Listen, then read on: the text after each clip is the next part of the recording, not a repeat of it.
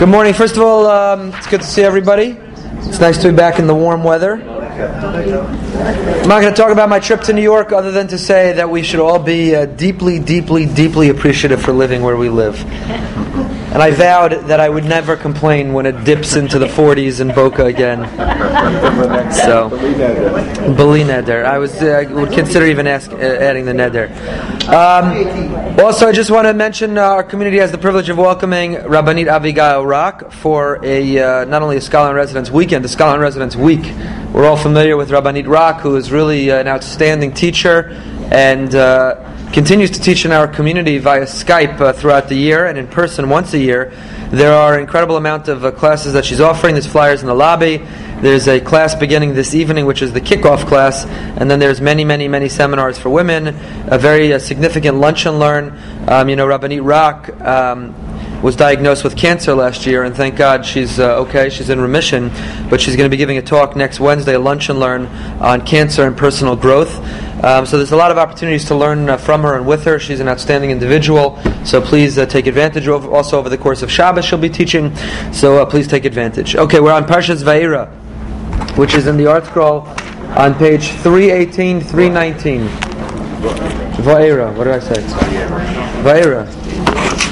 Vayera, page 318, 319 in the Stone Chumash. Again, just a brief overview to give us some context, and then we will begin analyzing the text and the psukim themselves.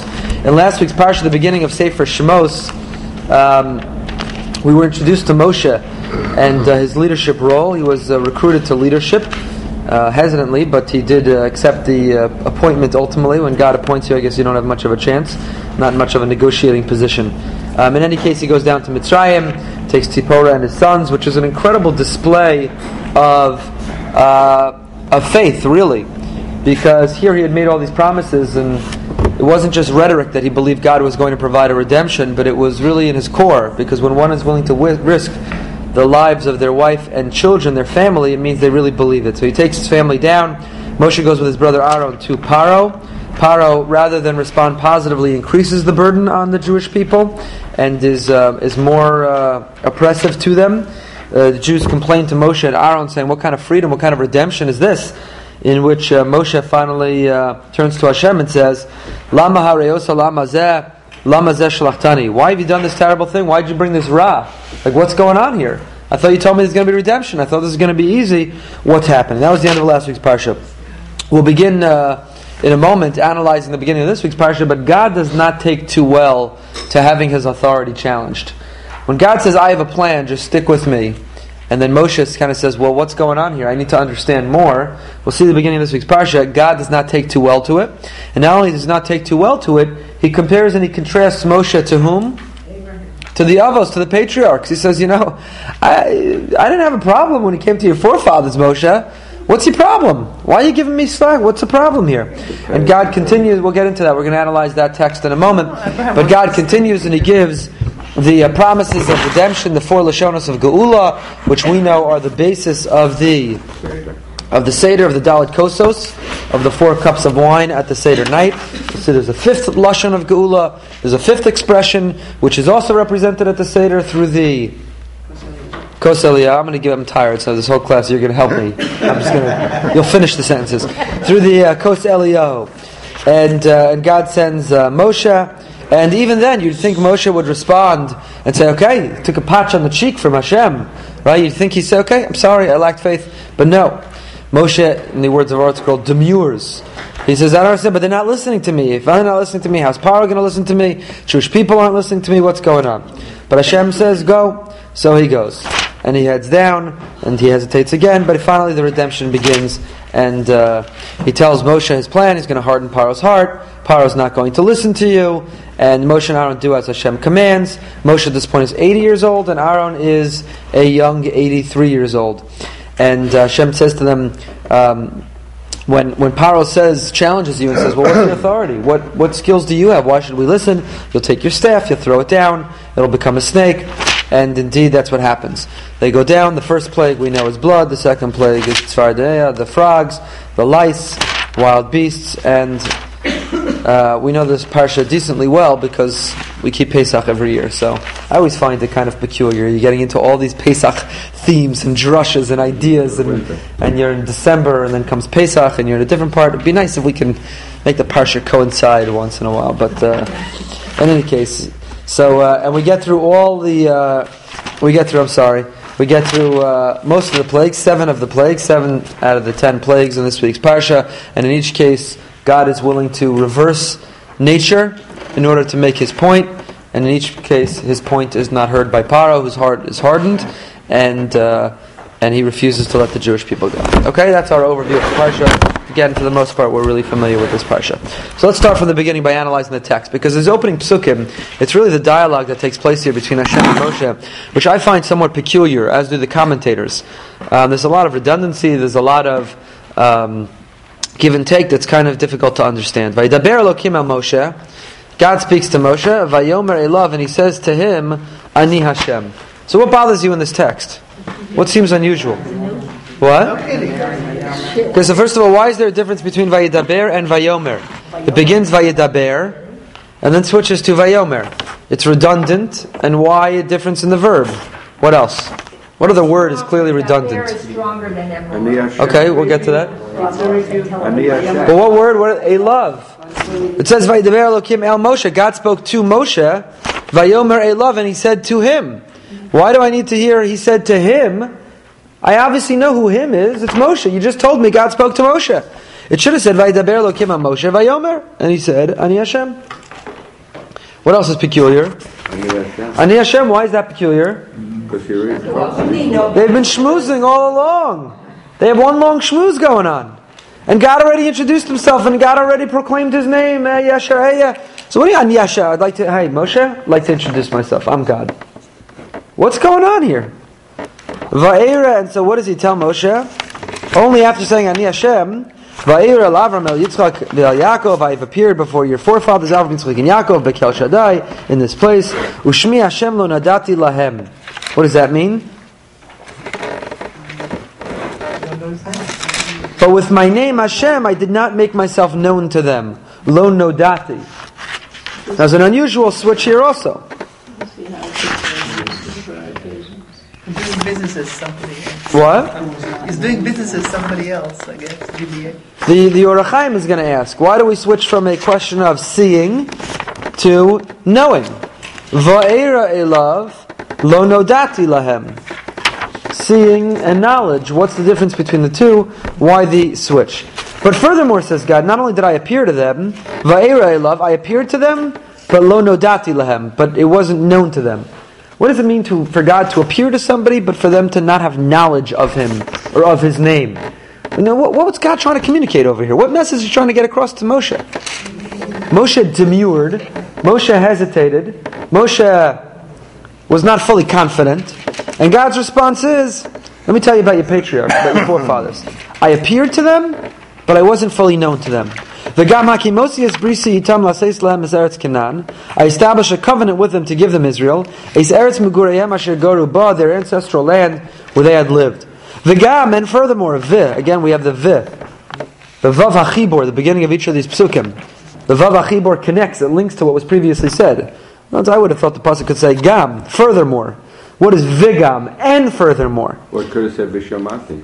Or Vishamati, right? What Vigam, why the furthermore even to begin with? Leave out Vigam altogether. Leave out Gam and leave out Vigam. Yeah. I heard Esnakas b'nei Yisrael Shem Mitzrayim Avidim. I've heard the cries of Egypt oppressing my people. Va'ez chorus brisi. And I remember my bris. What's strange about that? God has to tell me remember. I heard the Bar Mitzvah boy last Shabbos while I was away quoted me on that. Yeah. Okay, it's nice. It's nice. It's good. It's a good feeling. So what did he say? What did I say? What was the question? Vayeskor. The whole notion of memory with God is kind of a peculiar subject. What does it mean? God says, I heard them crying. I said, oh, you know what? I remember. I forgot. I made a promise. I forgot I made a promise to them. My kids sometimes remind me, Abba, you said that if I would go to school nicely, you'd give me $1. Yeah. You know what? I forgot I made you a promise. It's true. I have to pay you a promise. But God, the infinite, omnipotent being, Only when the Jewish people cried, Vayizkoras Brisi, God says, oh, you know what? I hear their cries. That reminds me of something. Oh yeah, I made them a promise. I better start this redemption. Until they cried, Vayizkor, he couldn't remember. Memory is a challenge with God. And the bar mitzvah boy was quoting me. I gave this speech on Yizkor of a holiday. I don't remember which one. Maybe Pesach. How does Yizkor begin? What are the opening two words of Yizkor? Yizkor Elokim. Right. We assume that Yizkor is for whom? The dead. No, we assume Yizkor is for us. We recite Yizkor to Remember. elicit our memory, to jar our memory, to stir our memory. Yizkor, we should remember. But what are the opening words of Yizkor? Yizkor Elokim. We try to invoke God's memory. And that's what I asked on the Yizkor drasha. We're invoking God's memory. Yizkor Elokim, may God remember. Is God at risk of forgetting? We're the ones who have fragile memories. Which, by the way, I have to just share this. But then you should forget it because I'm going to use it in the drasha sometime. But I have to share this with you. Somebody texted me and then I went online and saw it. You could go online to 60 Minutes website. They had an episode a couple weeks ago. There are 6 people in North America. 6 people who have a perfect autobiographical memory, it's called. This is something new to science altogether. It means that they're incapable of forgetting what happens in their life. That means to say, what happened to you yesterday, now I know you'll make the joke you don't remember yesterday. Okay, yesterday, what you wore yesterday, you remember today. What you ate yesterday, you more or less remember today. Who you spoke to, what you did. If I asked you tell me from when you woke up in the morning till you went to sleep at night what you did yesterday, you remember yesterday, more or less. Right? These people remember every day of their life like it was yesterday. And if you watch it, it is mind-boggling. They have these 6 people and they go, January 16th, 1982. Oh, that was a Wednesday. I wore a red shirt. I had fish for lunch. It was raining and humid. It was this. It is unbelievable. 60 minutes. 60 minutes and you'll watch. I could give the same shtick. How would you know whether it's true or not? No, they sat with an almanac. I'll tell you how. Because they sat with an almanac. And they would name dates and the person would tell you what day of the week it was. And they had the weather. They would tell you, did it rain that day? They'll tell you, what was the weather that week? And they'll say, it rained hard for 2 days. The 3rd day it didn't rain. The 4th day it drizzled. Insane. Now I don't want to get into this, what it means. It happens to be fascinating because the question is, what that episode, what that show forces you to confront is that a blessing or a curse? It's a curse. Now I'll share with you, 5 out of 6 of them are single, not married. The one who is married is on her 3rd marriage. Yeah, who would want to be married? Yeah, she was the star from Taxi. The ultimate bookie. Right. But anyway, 1 second. Shh. Because, why? Because, and they said this to one of them. They elicited a memory of hers from when she was a kid. Her parents switched schools. And she started to get choked up. She started to get emotional. She said, you have to understand, when I bring up that memory, it feels for me like it was yesterday. So how do you have relationships with people when 20 years ago they said something hurtful and for you it's as if they said it 5 minutes ago? So, is it a blessing or curse? Meanwhile, the 60 Minutes host or hostess also said something very provocative, which made me think, which is, after spending time with these 6 people, she said, they remember every day of their life. It has such significance. I look at my life and I remember next to nothing. What's the point of my life? Why live? Each day I think that as I'm living, I'm destined to forget all of everything I'm going through right now. So I don't want to get into this, but it really is a fascinating, provocative question. Is it a blessing, or is memory a blessing or a curse? There's no question that forgetting is a blessing as well.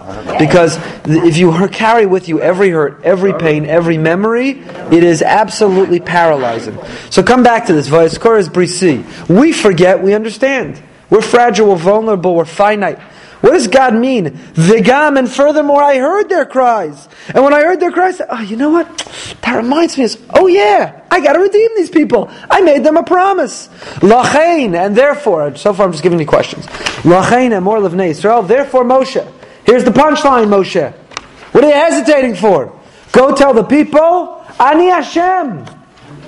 Again, there's something contained in those 2 words which is not clear on the surface, because What's so magical about Ani Hashem? They're saying, no, we're not ready to go. We don't believe you're going to take us out. We're hesitating. We're pausing. Here's what you need to tell them. Ani Hashem.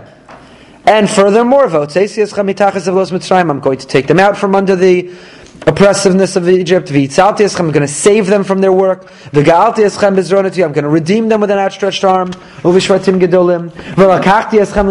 to take them from me as a nation. And I'll be a God. They will know. Velo nodati. Your forefathers velo nodati. They were not aware. But vidatem, you see the contrast? I'm going to give you something that they never had. Vidatem, you will know. And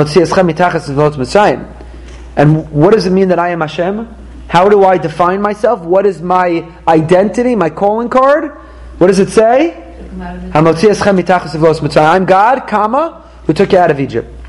And finally, the fifth lashon, I'll take you to the land that I promised Avraham, Yitzchak, and Yaakov, that will be an inheritance. And finally, how does God close this section? With the same two words He opened it with, bookends, Ani Hashem. So He began by telling Moshe, Vaydaber Hashem Moshe, Ani Hashem. God tells Moshe, Ani Hashem. He gives him a harsh rebuke, a slap on the cheek, says, what's your problem? What are you hesitating?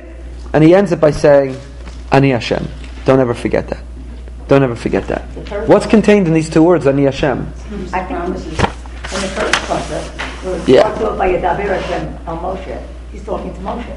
And then when he says, by Yomer Elov, now he is using you to tell them. That's why you have a Yadaber and you have a Yomer. Okay. But here, okay. Good. Let's see. Usually, when you say by Yadaber, it means to tell over. Right. So let's see the commentaries. That's a good point, but let's see the commentaries. Rashi makes a comment which is a famous comment. Famous because I happen to know. Vaydaber Elokim Moshe. Daber ito mishpat al shehik shel daber v'lomar lama hareosa lama zeh. Vaydaber, dibur is lashon kasha. Dibur, God uses the verbs, the Torah chooses its verbs very carefully. Very specifically. We're not as careful with our words. We pay that price. God is careful. Every word is by design. So Vaydaber, dibur is lashon kasha. It's harsh. When the Torah wants to communicate that there's a harsh tone, it says dibur, lashon kasha. And why would God speak harshly to Moshe? Because He's responding to God, Moshe speaking harshly to him. Lama hareosa la'am hazeh. Why have you done this to your people? Why did you bring this evil on your people? Now the Sifsei Chachamim, the super commentary on Rashi, is bothered. First of all, he says, how do you know that God's speaking harshly? That dibur is lashon kasha. So look at that little aleph if you can see it. Can you make that out? It doesn't say Vaydaber Hashem el Moshe, which no one pointed out when I asked you what's strange about the pasuk. It does not say Vaydaber Hashem Yud Kei Vav Kei. It says Vaydaber Elokim. Elokim is the same word we use for a judge. The Torah uses Elokim. It's also kind of strange, but it's very powerful. Elokim Elohim. And Elohim is a judge, a human judge. A human judge is called Elohim in the Torah. The Torah itself uses that term. And we use the same word to describe a judge and to describe God. Why? Because there is an attribute of God, which is an attribute of justice. There's a part of God that He's our Father, He's compassionate, He's kind, He's sensitive, He's forgiving. It's part of God that He's a judge. He's an Elokim. So the Sifsei Chacham says Rashi was tipped off by the use of Elokim. It does not say Vaydaber Hashem, the kind, compassionate Tata of Moshe spoke to him. No. Vaydaber Elokim, the strict judge, spoke to him. But the Sifsei Chacham is bothered furthermore by a question. Keep reading. But I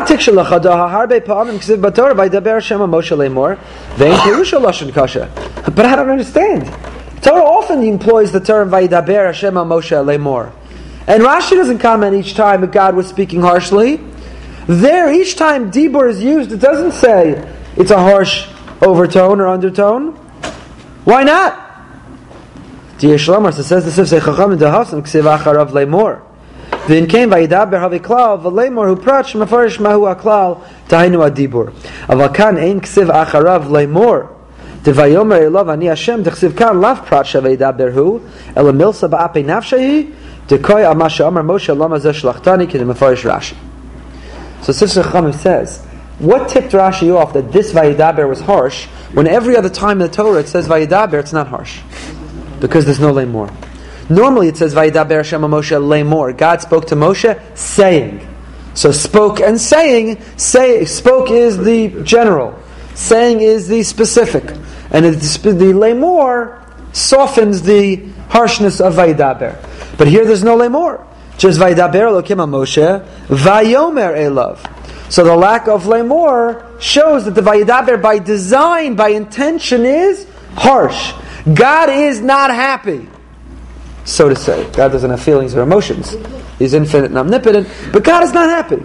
Moshe showed a little chutzpah, which I think God actually is happy about, the chutzpah. God likes to see that in the leader, but God has to display unhappiness. Fine. Vayomer elav ani Hashem. So he tells him, I am God. What is in these magical words, Ani Hashem, that he was trying to communicate? Because he put a stop to it. Moshe, stop it now. Ani Hashem. And he ends the whole section. You tell the people, Ani Hashem. Stop their whining. They're coming out. Ani Hashem. What's in these two words? So Rashi says, Ne'eman l'shalim schar tov l'mizhalchem lefanai b'tamim. Ani Hashem means, I am good for my promises. I'm good for my word. I am going to pay schar tov. I'm going to give a good reward to those who walk with me. B'tamim. V'lo lachinam shalachticha. I didn't send you for nothing. You think this is a pointless mission? You think you're on a wild goose chase?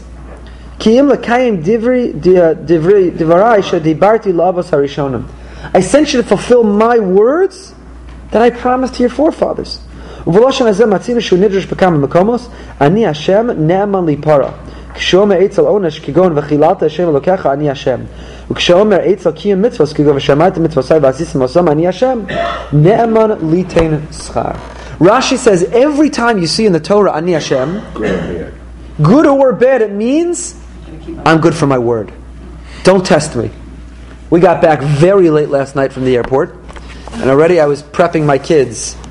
Half my kids have school this week, half don't have school this week. So my kids who have school, I was already prepping them. You're going to school tomorrow. Don't toy with me. Don't fight me. When I wake you in the morning, don't tell me how tired. It's not fair. The other kids are off from school. You're going to school.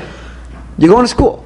And the first lesson I'll tell you about parenting is, don't make a threat or a promise that you're not prepared to keep. So I don't want to, God forbid, I would never compare. My wife is an infinitely better parent than I'll ever be. But especially when you're tired, she can sometimes lose her cool. I try not to lose my cool. I take the Ani Hashem tactic. I say, here's the story. You don't get up and go to school. I'm not fighting you. I'm not yelling at you. You're a big girl. I can't pull you out of bed. But I'm counting to 3, and if you're not out of bed getting ready for school, you're losing your cell phone for 30 days. Ani Hashem. Ani Ha'aba. Ani Ha'aba. Yeah, exactly. And I have to tell you, and you know this, you all are parents much longer than I am. Right. If I scream and yell and fight and this and that, it would go on for 4 hours and I'd lose. You'd be the bad guy. But when you say, here's the deal, and don't test me on it, and the first time you're tested on it, you follow through, as painful as that will be, and as much energy that will cause you to exert, because it's a lot easier to not follow through on your threat. But once you do that once, you communicate the Ani Hashem. And by the way, as a parent, you have to do that for the good also. If you say to the kid, if you do get out of bed, I'll give you a little money for lunch or whatever you want to do in school. Got to pay every day. That is terrible. But you also have to fulfill your promises when you make a promise for the good. Or if you do well on your report card, if you do this, we're going to take you out for ice cream, whatever the case may be. If you don't fulfill your word, if your word is not your bond, you don't have integrity, then you don't have a relationship. There's nothing there. Then you can't expect to inspire, you can't expect to model, you can't expect to communicate values if your word is not your bond. So what God says to Moshe is, you want to know who I am? You're challenging me. You tell me you don't want to go down to Egypt and not listening, blah, blah, blah, blah, blah. I told you I'm taking you out. Ani Hashem. I make good on my promises. And Rashi brilliantly, because he was holding in the entire Torah at once, Rashi is able to scan through all of Chumash in his mind. It says every time he sees Ani Hashem, let's see, what's the common denominator of every time it says Ani Hashem? And the common denominator is, I am good for my word. Ani Hashem. You do mitzvos for the good, V'shmartem mitzvosai v'asisem osam. You do the mitzvahs and you keep them. Ani Hashem. It'll work out well for you. I'm good. I'm telling you. I'm good for my word. You don't keep the mitzvahs. V'chilalta Hashem Elokecha. You desecrate my name. Ani Hashem. I'm going to make good on my promise. It's not going to be pretty for you. So that's what God was trying to say to Moshe. Says Rashi is, don't challenge me. Don't question my plan whether it's really going to happen. Ani Hashem. Ani Hashem means I am good for my word. Rashi's grandson, the Rashbam, says similarly, Vaydaber Elokim al Moshe be'eretz Mitzrayim. Why does it have to repeat Vaydaber Elokim? It means this is conversations happening in Mitzrayim. Ani Hashem ushmi misfaresh sheyesh biyadi lekaim haftachasi. My name suggests, says the Rashbam, that I can fulfill my promise. That I fulfill my promise. Now, even though I just compared my parenting skill, my wonderful parenting skills, to God's Ani Hashem, Kiviyachol, it's a terrible comparison. Why? Because as a human being, sometimes it's impossible to fulfill my promise. No matter how much I want to, it's impossible. Because I'm finite. There are boundaries and limitations to what I can do. Human beings cannot say with absolute certainty. What a human being, what a parent, what an individual could promise to another is, I will fulfill my word as much as it is in my power. I will do everything in my power to fulfill my word. But in the end of the day, we cannot without absolute certainty say that I'm going to do what I say I will do. You never know. God uniquely is positioned, says the Rashbam. Shmi misparesh. The very definition of my name. What's the name of Hashem? Hayahove v'yiyeh. Baal kol hayacholos kulam. Shulchan Aruch, in the beginning of Shulchan Aruch gives us what we're supposed to think about. And when it says Hashem, Elokim, with each word, what the kavanah we're supposed to have.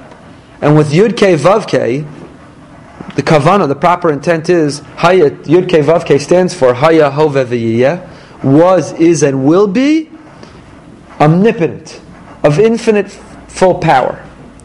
So misparish, shmi misfaresh, my name suggests, says the Rashbam, that I fulfill my promise. I am uniquely positioned, I have the capacity to make good on my word. And that's what he was trying to say. Yes? I keep getting the feeling that Hashem is reading Moses' mind. You know, sometimes when your child's in front of you and they don't have to ask the question because you know where their mind is going and what they're asking. And the whole train seems to follow all the things that Moshe might say, but, you know, it goes, I've heard the grumble. You know what I'm saying? Like all of Moshe's dialogue is just sort of answered. Moshe didn't even have to say it. This is what Moshe was. But Moshe did say it. Lama hareosa lama zeh. He even did say it. And that's what God's given him a slap on the wrist and saying, what are you challenging me? Ani Hashem. Now look at the Kli Yakar. He derives an answer very differently, creatively, homiletically. A love miyusar legamrei, as we pointed out. Should have just said Vaydaber Elokim Moshe Bayomer Ani Hashem. Why a love? Ki kvar hisker shemosha Moshe v'nir lefarish al derech she'amru Razal. So he says, look at the way our rabbis already suggested it, the Ibn Ezra and the Sforno. Shalakach nikra Moshe v'lo mashui shenimsha mimayim lefishem Moshe lashon hova. What's Moshe? Where did Moshe get his name from? It's also a fascinating thing. I don't want to get into it. It's really more appropriate for Parsha Shmos. Moshe has many, many names. Some given by God himself. What name do we universally use for Moshe? In fact, if I asked you to throw out other names for Moshe, you probably don't even know. We call him Moshe. Well, that's not a name. Rabbeinu is the suffix to his name. What? We follow the name that was given by Bas Paro, the daughter of Paro. The Gentile woman who gave him this name, that's the name that we assign to our greatest teacher of all time. That's kind of peculiar. Not the name that God gave him. We use the name that Bas Paro gave. Not his mother. The daughter of Paro gave. But anyway, the Kli Yakar, I don't want to get into that. It's more for Parsha Shmos. We'll talk about it next year. But Chazal point out that, what was the etymology of Moshe's name? The Torah itself said, Minyamayim Mishisu. From the water you were drawn. You were taken from the water. So what should his name have been? Masha? Nimsha. It should have been in the past tense. Moshe means Now. in the Lashon Hove. V'ruach Hashem diber bebas Paro likrosa Moshe Lashon Moshe u'Moshech. Bas Paro, the daughter of Paro, was endowed with a sense of prophecy at that moment, to give him a name that implied in the present tense rather than the past tense. Ki hu ha-moshech Yisrael min hagalos min hamayim hazidonim. Moshe means you are the one who will continuously draw the Jewish people from their servitude and oppression into redemption. V'ilo haya Moshe bodek b'shmo. If Moshe would have thought for a moment and said, where does my name come from? My name is not Nimsha. My name is not Nimsha. My name doesn't imply past tense, I was drawn. My name is in the Hova, in the present tense. I draw. I redeem. He would have realized that he was the catalyst through which the redemption would take place. He never would have said to God, why did you send me? Why did you send me? My name. I was born to redeem the people. He should have looked at his name and said, I was born to redeem the people. If you want to be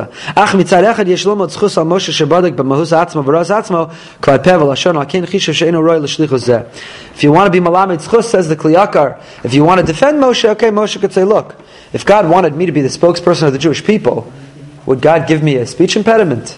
Would God make me have inferior oratory skills? Elokim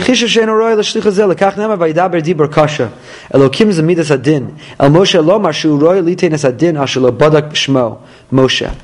God was harsh with Moshe because he says, Moshe, don't you get it already? You were born to do this. Ulahavin misocha shuyeh Moshe u'Moshech Yisrael min hagalos. U'mitzad zeh lo ha'ololomar lama hareosa. Ach mitzad atzmo nesmalei Hashem alav rachamim. Vayomer amira raka elav b'shvil mahus atzmo. K'miyach she'kvad pev lashon hakeim malo libo lomar lama zeh shlachtani. U'ishvil elav nemar lo ani Hashem amura rachamim. So what's the Kliyaka really saying? As opposed to Rashi, who focused on Ani Hashem, the message was, Moshe, don't challenge me. I fulfill my promises. My word is my bond. That was Rashi. Kliyaka says, no. What was the harsh rebuke? Moshe, forget who I am. Don't you know who you are? Don't you believe in yourself? Where is your belief in yourself? That's not humility, to not recognize what you were born to do. That's false humility. Humility is to realize that what you were born to do, you got from God. But to think you are not born to do it, that's not real humility. Examine your name. What? Another Yonah. What God, according to the Kliyakar, what God was saying to Moshe, what God says to each one of us is, examine your name, examine your destiny. Who are you? And what are you destined to do? You're destined to be a leader. Now make that happen. Stop whining. So that's why the word Elav was extra, was superfluous. What do you mean, Vayomer Elav? Say to him, we already know Vaydaber Elokim El Moshe. Vayomer Elav. He was saying to Moshe, your entity, you Moshe, your name, to the name Moshe. Know who you are, know your destiny, be that leader. Take them out of Egypt. Okay, let's keep going. Now the Sforno says a little different interpretation in Ani Hashem. Ani Hashem, according to Rashi, meant I fulfill my promises. Look at the Sforno. And I promise we're going to try to get past the first pasuk. Ani Hashem. Mekayim ha-mitzius v'lo mamtzio belvad aval gam mekaymo she'ein l'nimtzau shum yishus v'kiyum zulasi ma she'ani mashpia alayhem ka'amro v'ata machaya es kulam u'mizeh yischayev she'ein l'shum nimtza kiyum mitzius bilti ritzoni. The Rambam writes this in Hilchos Deos. This is one of the principles of our faith. The 13 principles that the Rambam writes, some recite at the end of davening, you see. One of the axioms of our faith is to recognize that all that exists only exists because God wills it to exist. Meaning, it's not just, as some falsely believe, that God created a world, set it in motion, and then withdrew. There's a lot of arguments, there's a lot of evidence for God's existence. Those who went to Discovery Seminar earlier this year. There's a tremendous, I would argue there's an overwhelming amount of evidence. And if you gave me an hour, I would show you that there's as much evidence for God's existence as there is for anything else that we believe or subscribe to. There's overwhelming evidence for God's existence. But some of the evidence is limited. It just is evidence that there is a creator. There's an original, a first cause. There is a designer, the argument of design. There's a lot of evidence. But the limitations of that evidence is, okay, so I agree. Third law of entropy, thermodynamics, entropy, order goes to disorder. When you see disorder go to order, you know there's a designer. So if chaos went to order in the form of a world, that means there was a designer. Good. I'm sure there was a creator. I believe. But just like the architect of this building, the artist of the painting, the sculptor of the sculpture, makes their art and then moves on, maybe God created this world and moved on. How do I know He continues to have a relationship with this world? How do I know? Maybe He set the world in motion. He designed it, He created it, He organized it, He set it in motion, and He went on. He moved on. How do I know there's a continued relationship? The Sforno says, Him Mekayim HaMetzias, that's Ani Hashem. God says, I want you to know, I'm not just a God who set the world in motion. I am a God who is intimately involved in your life today. The Kuzari writes, why does God introduce Himself? Aseres HaDibros, we're going to read in a few weeks. How does it begin? Ani Hashem Anochi Hashem Elokecha Asher I am the Lord your God who took you out of Egypt. And again, in this passage, in this narrative right here that we already read, what does God say? I want you to tell the people. They need to know me. And who am I? Ani Hashem Elokecha Ma'motzi eschem mitachas avos Mitzrayim. God's name is always not just I am God who took you out of Egypt. Every time you mention God introduces Himself in the Ten Commandments. I'm God who took you out of Egypt. When we talk about God in Kiddush, how do we describe God? I'm God who took you out of Egypt. And the Kuzari of Yehuda Halevi wonders, is that the most impressive thing God ever did? No, what's the most impressive thing God ever did? Created the world. Ex nihilo, creating something from nothing is more impressive. We can't ever recreate, we can't ever do that. That's much more impressive than even redemption. So why didn't God introduce Himself? I am the Lord your God who created the world. Relationship. Wow. So relationship with you. So the Kuzari writes, because if I'm the Lord your God who created the world, you say, that's nice to meet you. What does that have to do with my life? You created the world and then you moved on. What does that have to do with me? But if God says, I'm God, the Lord your God, I took you out of Egypt, and I'm as involved in your life as I was in theirs. I'm as present in your life as I was in theirs. Don't believe in me just that I created. Believe in me that I'm Himtzias Kolam Metzias Kulam. That I sustain and nourish all that exists. And if I cease to will it to exist, it will cease to exist. It is not an original creation set in motion, but it recreates every moment. And if I don't continue to will it, it will cease. It will expire. The Baal HaTanya explains it differently. I'll give it to you through this metaphor. The Baal HaTanya says, the human imagination. Close your eyes for a moment. Close your eyes. And I want you to picture a red Ferrari. Sports car. Close your eyes and picture the red sports car. Do you see it? You see the lights. You see the bumper, the back bumper. You see the Ferrari emblem, the logo. You see the tires. Shiny red. You see it, right? It exists. That's a real image. It's a real image that exists in a real way. In your imagination. Now if I continue to talk, and your mind wanders, and I stop telling you to think about it, and it disappears, the image is gone. Explains the Baal HaTanya like the metaphor, in order for that image to continue to exist in our imagination, we have to continue a relationship with the image. I have to continue to imagine it. If I stop imagining it, the image disappears. This world is God's imagination. It is like the image of God's imagination. He has to continue to will it to exist and have a relationship with it, with us, for us to exist. If He stops imagining us, if He stops willing us, like the Ferrari, we disappear. We disappear. So what God was telling Moshe, according to the Sforno, fitting in easily with the Kuzari, the Baal HaTanya, is Ani Hashem means, I continue to will you to exist, and therefore, since all of existence is an expression of my relationship to it, whatever I want to happen, happens. I'm the puppeteer. I'm the master. Don't challenge me. You only continue to exist because I'm picturing you, says God. If I stop picturing you, you're gone. So what are you doing asking me? What'd you send me for? I know what I did. I'm imagining you. I'm writing this play. I'm producing this movie. What are you challenging the next line? I'm the producer, director, writer, everything. And if I stop imagining, you disappear. That's the Sforno's interpretation. That's what God was communicating. So we saw three ideas: Rashi, the Sforno, and the Kli Yakar. Rashi and the Sforno deal with Ani Hashem means I am God, don't challenge me. And the Kli Yakar dealt with you, Moshe, need to understand your name and your destiny. You're a leader, rise to the occasion. Now God contrasted to Avram, Yitzchak, and Yaakov. I will just point out that when God contrasted to Avram, Yitzchak, and Yaakov, Avram also challenged God. Avram didn't accept blindly either that God is the screenwriter. Avram challenged him with stone. What do you mean I didn't have to tell them my name? What do you mean they knew me, namely that I fulfill my word? When God was ready to destroy Sodom, Avram went up to him and said, why would you do that? Why would you do that? What's the difference between Avram's challenge and Moshe's? Because Avram was not in suffering. So it occurs to me, as I'm asking the question. No, Avram negotiated. Oh, Avram negotiated. Avram didn't challenge whether God was going to fulfill His word.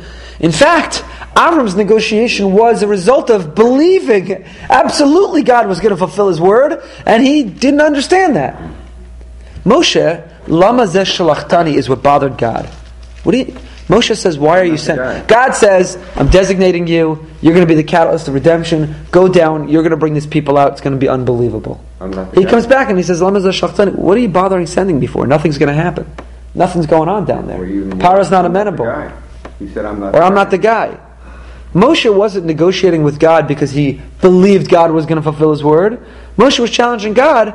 What are you bothering sending me? When God said, here's the plan, stick with me. Moshe failed to stick with him at that moment.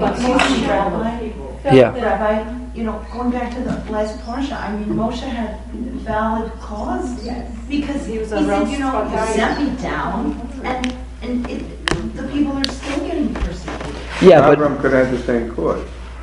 He could have felt that, but moreover, God's saying to Moshe basically, don't be a fair weather fan. It's easy to accept me if everything you see on the surface works out perfectly. It didn't work out at this moment. You can't drop me and abandon me because you don't see it happening on your timeline. That's what he's telling him. To explain, my kids were desperate for our flight to be canceled last night. Desperate. So last night at the airport they're telling me, you see, Hashem doesn't love us. They davened so hard the whole day. I never saw my kids daven like they davened. And we got on the plane and took off. I said, Hashem loves you. Sometimes the answer is no. Hashem did what was best for you. Plus, it was a great conversation. I said, I was davening the whole day that the flight get off. I won't say, where we were staying or anything like that, but I was davening that the flight get off. So I said to my kids, Hashem doesn't love you, it's just that He loves me.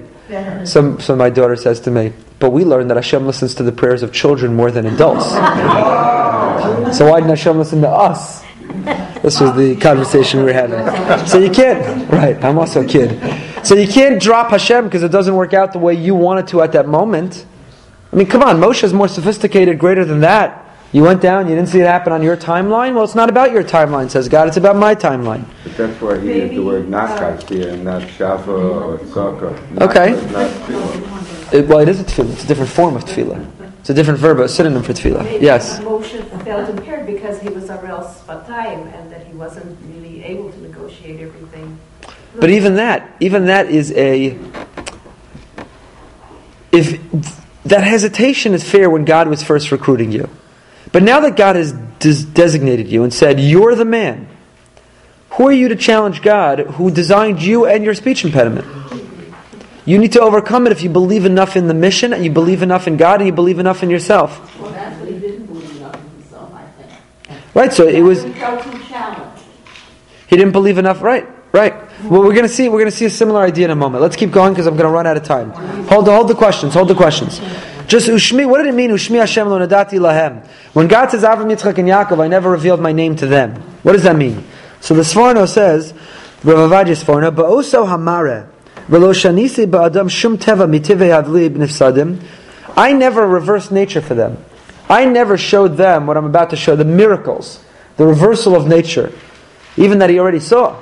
When God spoke to Avraham, Yitzchak, and Yaakov, they didn't see a bush that wasn't burning. I'm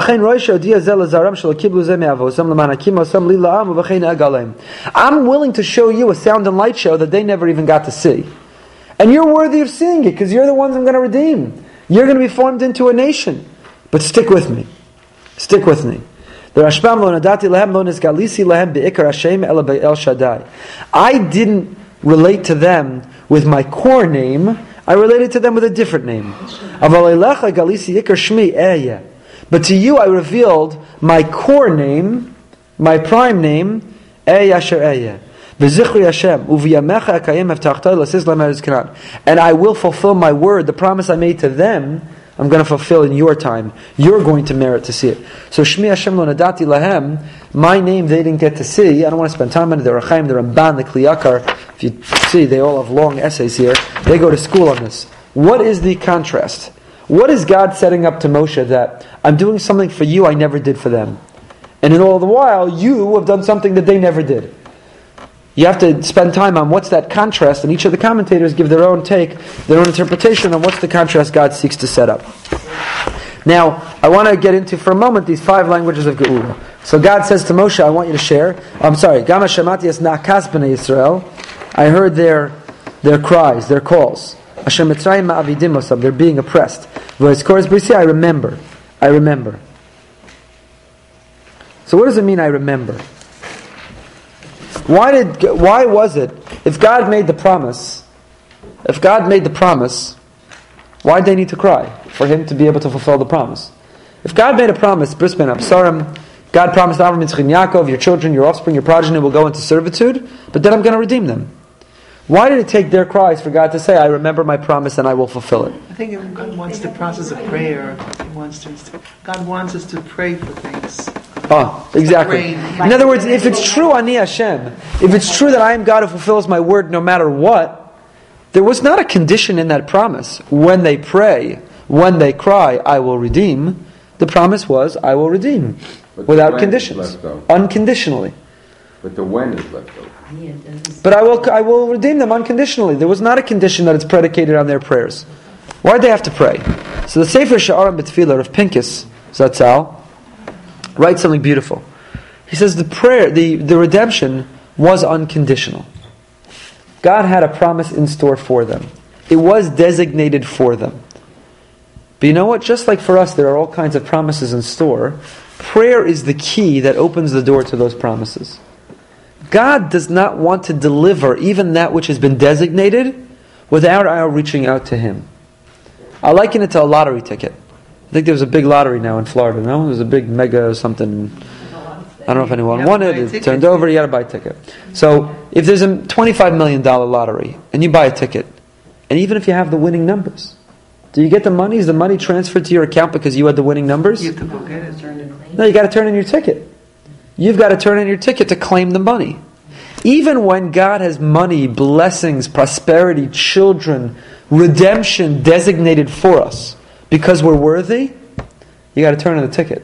And the way we turn in the ticket is prayer. Prayer. Prayer is the key that opens the door of the blessings, those that have been promised and designated already for us. So that's the Na'akas b'nei Yisrael, and he brings the evidence from this pasuk, Rav Pinchas. He says God made a promise, but and it was designated and He was destined to fulfill it. But what prompted the fulfillment was the prayer, the Na'akas b'nei Yisrael. What does it mean God had to remember? What does it mean God remembers? And that's exactly the idea. God knew all along that He made a promise and He had to fulfill it. To remember for God is to focus on our merits, to recognize that we've reached out to Him. A memory, essentially, is a desire for closeness, to connect to something. That's what a memory is. You connect to something in the past. You connect to a person, a song, a place, an experience, a food. That's what a memory is, a connection. V'yizkor Elokim, when we elicit God's memory, it's not that God is capable of forgetting. We are asking God to connect. We're asking God to deliver. So v'yizkor es brisi, God doesn't mean I remembered my promise that He was capable at risk of forgetting. What God means is, I heard their prayers, it's time to deliver. I feel connected. I am reciprocating their reaching out. It's now time to deliver that promise. We use that word, redeem your ticket. To redeem, yeah. That's a good point. Right, that's excellent. The same word we use. Excellent point. To redeem. Now, just that we asked so many questions, but we're going to run out of time here, as usual. V'gam. We said, what's this v'gam again? V'gam, v'gam, v'gam. What's v'gam? God could have said, Ani shamati, I heard. And hakimosi is brisi, I made them a promise. Why v'gam hakimosi? V'gam ani shamati. So Rav Chaim HaKadosh picks up on this. Rav Chaim ben Attar, he picks up on the v'gam and he says, Omro v'gam perish. Milvad she'ispallalu lemidas harachamim u'milvad ahavas ha'avos brisam yesh bechina gimel. V'gam means that there are three independent, separate reasons why God is going to fulfill this redemption. V'gam is a separator in the text. It's a separator to say this is not just one running narrative, but comma. God made three separate claims here of why He's going to redeem the people. So what were they? They prayed for Midas HaRachamim. Milvad avas avos uberisam, and God made a promise to the forefathers. And number three, l'tzad tza'akasam levad mishibud shema Hashem kol tza'akasam mechaev leiv. God heard their cries for the pain of their heart. V'hu omro v'gam anihu perish anihu shem harachamim shama b'tchila vayomer elav ani Hashem mitzad rachamim levad shemati es na'akasam perish tza'akasam mechaev leiv kechala hanoeg mibli tzorach tfilasam v'hu shadiek lomar asher mitzrayim ma'avidim osam. God, the Egyptians are oppressing you. It's painful. I hear your cries. Out of compassion, God is responding. So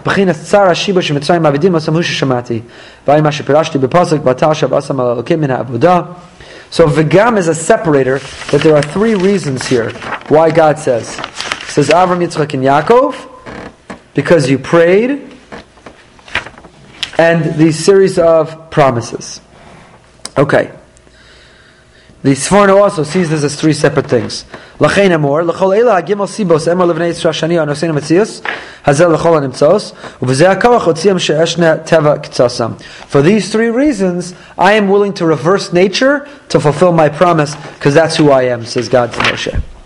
And therefore he gives them these five different expressions, five different expressions. What do the five mean? So we don't have time, but if you look at all the commentators, they compare and contrast different interpretations of what the five mean. Just as an example, first of all, the Balaturim, Rav Yaakov ben Asher, B'gematria numerically stands for Zeh ani b'Yisrael lo yifchasu lo me'arba koso shel yayin. The opening Mishnah of the 10th chapter of Masechus Pesachim says that even a poor person who is supported from the community needs to be given enough money to purchase 4 cups of wine for the Seder. So that statement, Za'ani b'Yisrael, impoverished indigent person of Israel, lo yifchasu lo me'arba koso shel yayin, make sure they have 4 cups of wine, is the same numerical value as v'otzesi v'yitzalti v'galti v'lakachti. Why? Because we get the origin of the 4 cups of wine is corresponding with the 4 languages of Geula, the 4 languages of redemption. Now, the 4 languages of redemption are not synonyms. They are not synonyms for the same thing.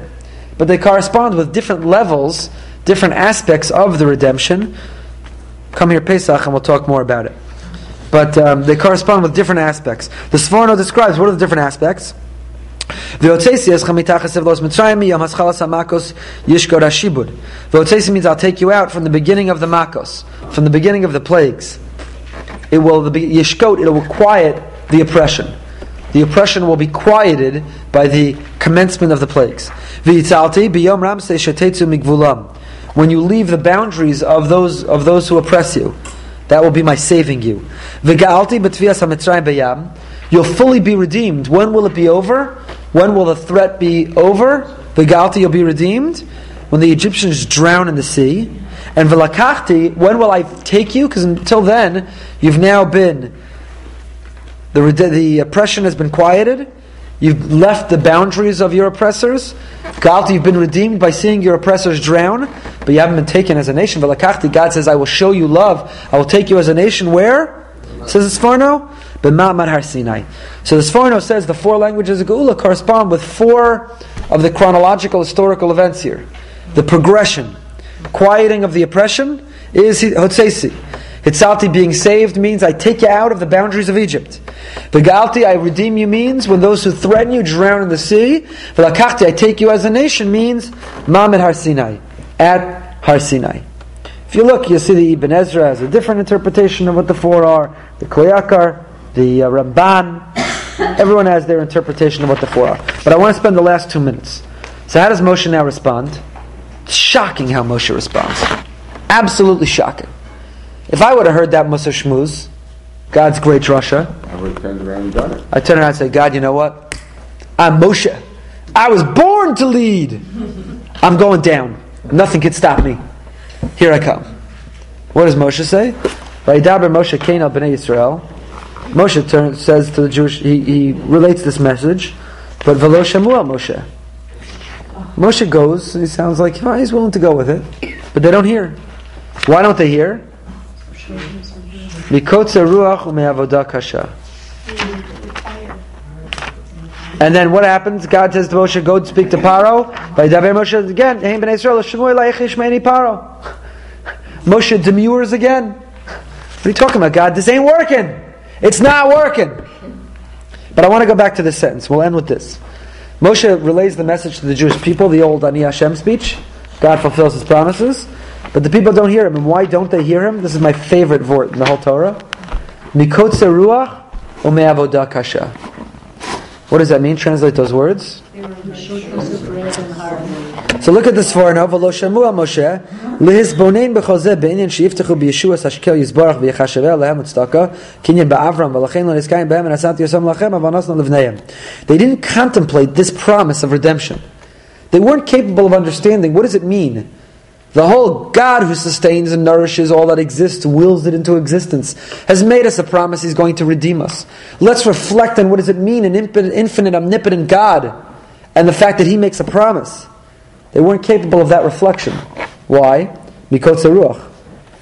Says the Sforno,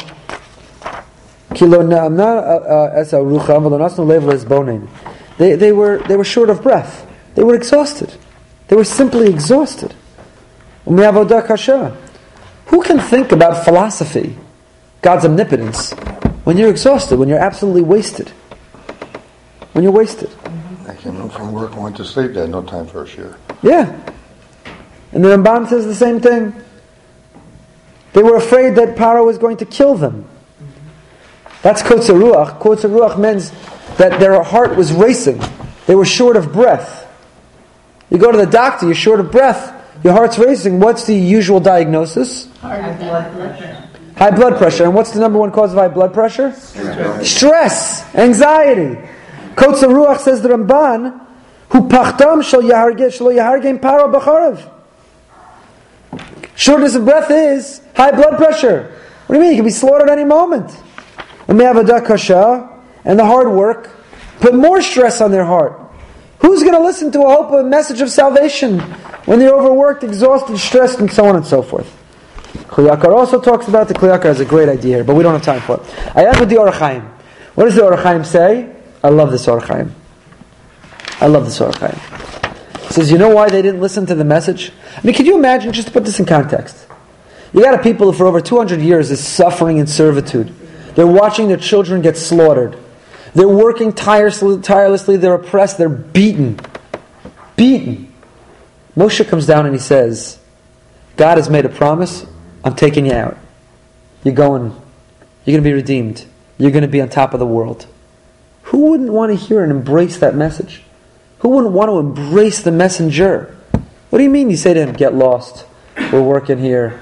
We're exhausted. Take your message and get lost.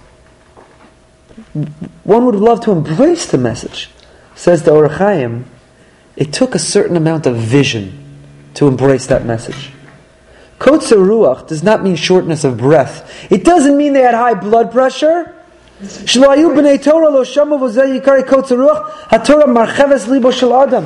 means, literally translate the words, they had narrow vision. They couldn't see more than what was immediately in front of them. They couldn't imagine a better life. And they were stuck in their world because they couldn't even imagine another world. They couldn't imagine a better life. And therefore they didn't embrace a message of hope. And therefore they didn't embrace the necessary tools to be able to change and transcend the limitations of their bondage. So many of us are stuck in Kotzer Ruach. We can't imagine a better life, a better marriage, a better relationship with our children, a better job, a better health, a better exercise. Kotzer Ruach. All we see is what's right in front of us. We're so narrow in our vision, we can't picture. We're so tired and exhausted, we don't have the energy to imagine. And if you don't have dreams and you don't have imagination and you can't picture a better alternative, then you're going to be stuck. Absolutely stuck where you are. That was the Jewish people. They reject Moshe and his message. They are stuck because they are too tired to be able to see more than what's right in front of them. So there's a lot of messages for us in our own personal journey, desire towards redemption. We didn't get that far, but we did get past the first pasuk. So with that, we'll end. Have a fantastic Shabbos. But last week, when he went, they had a record.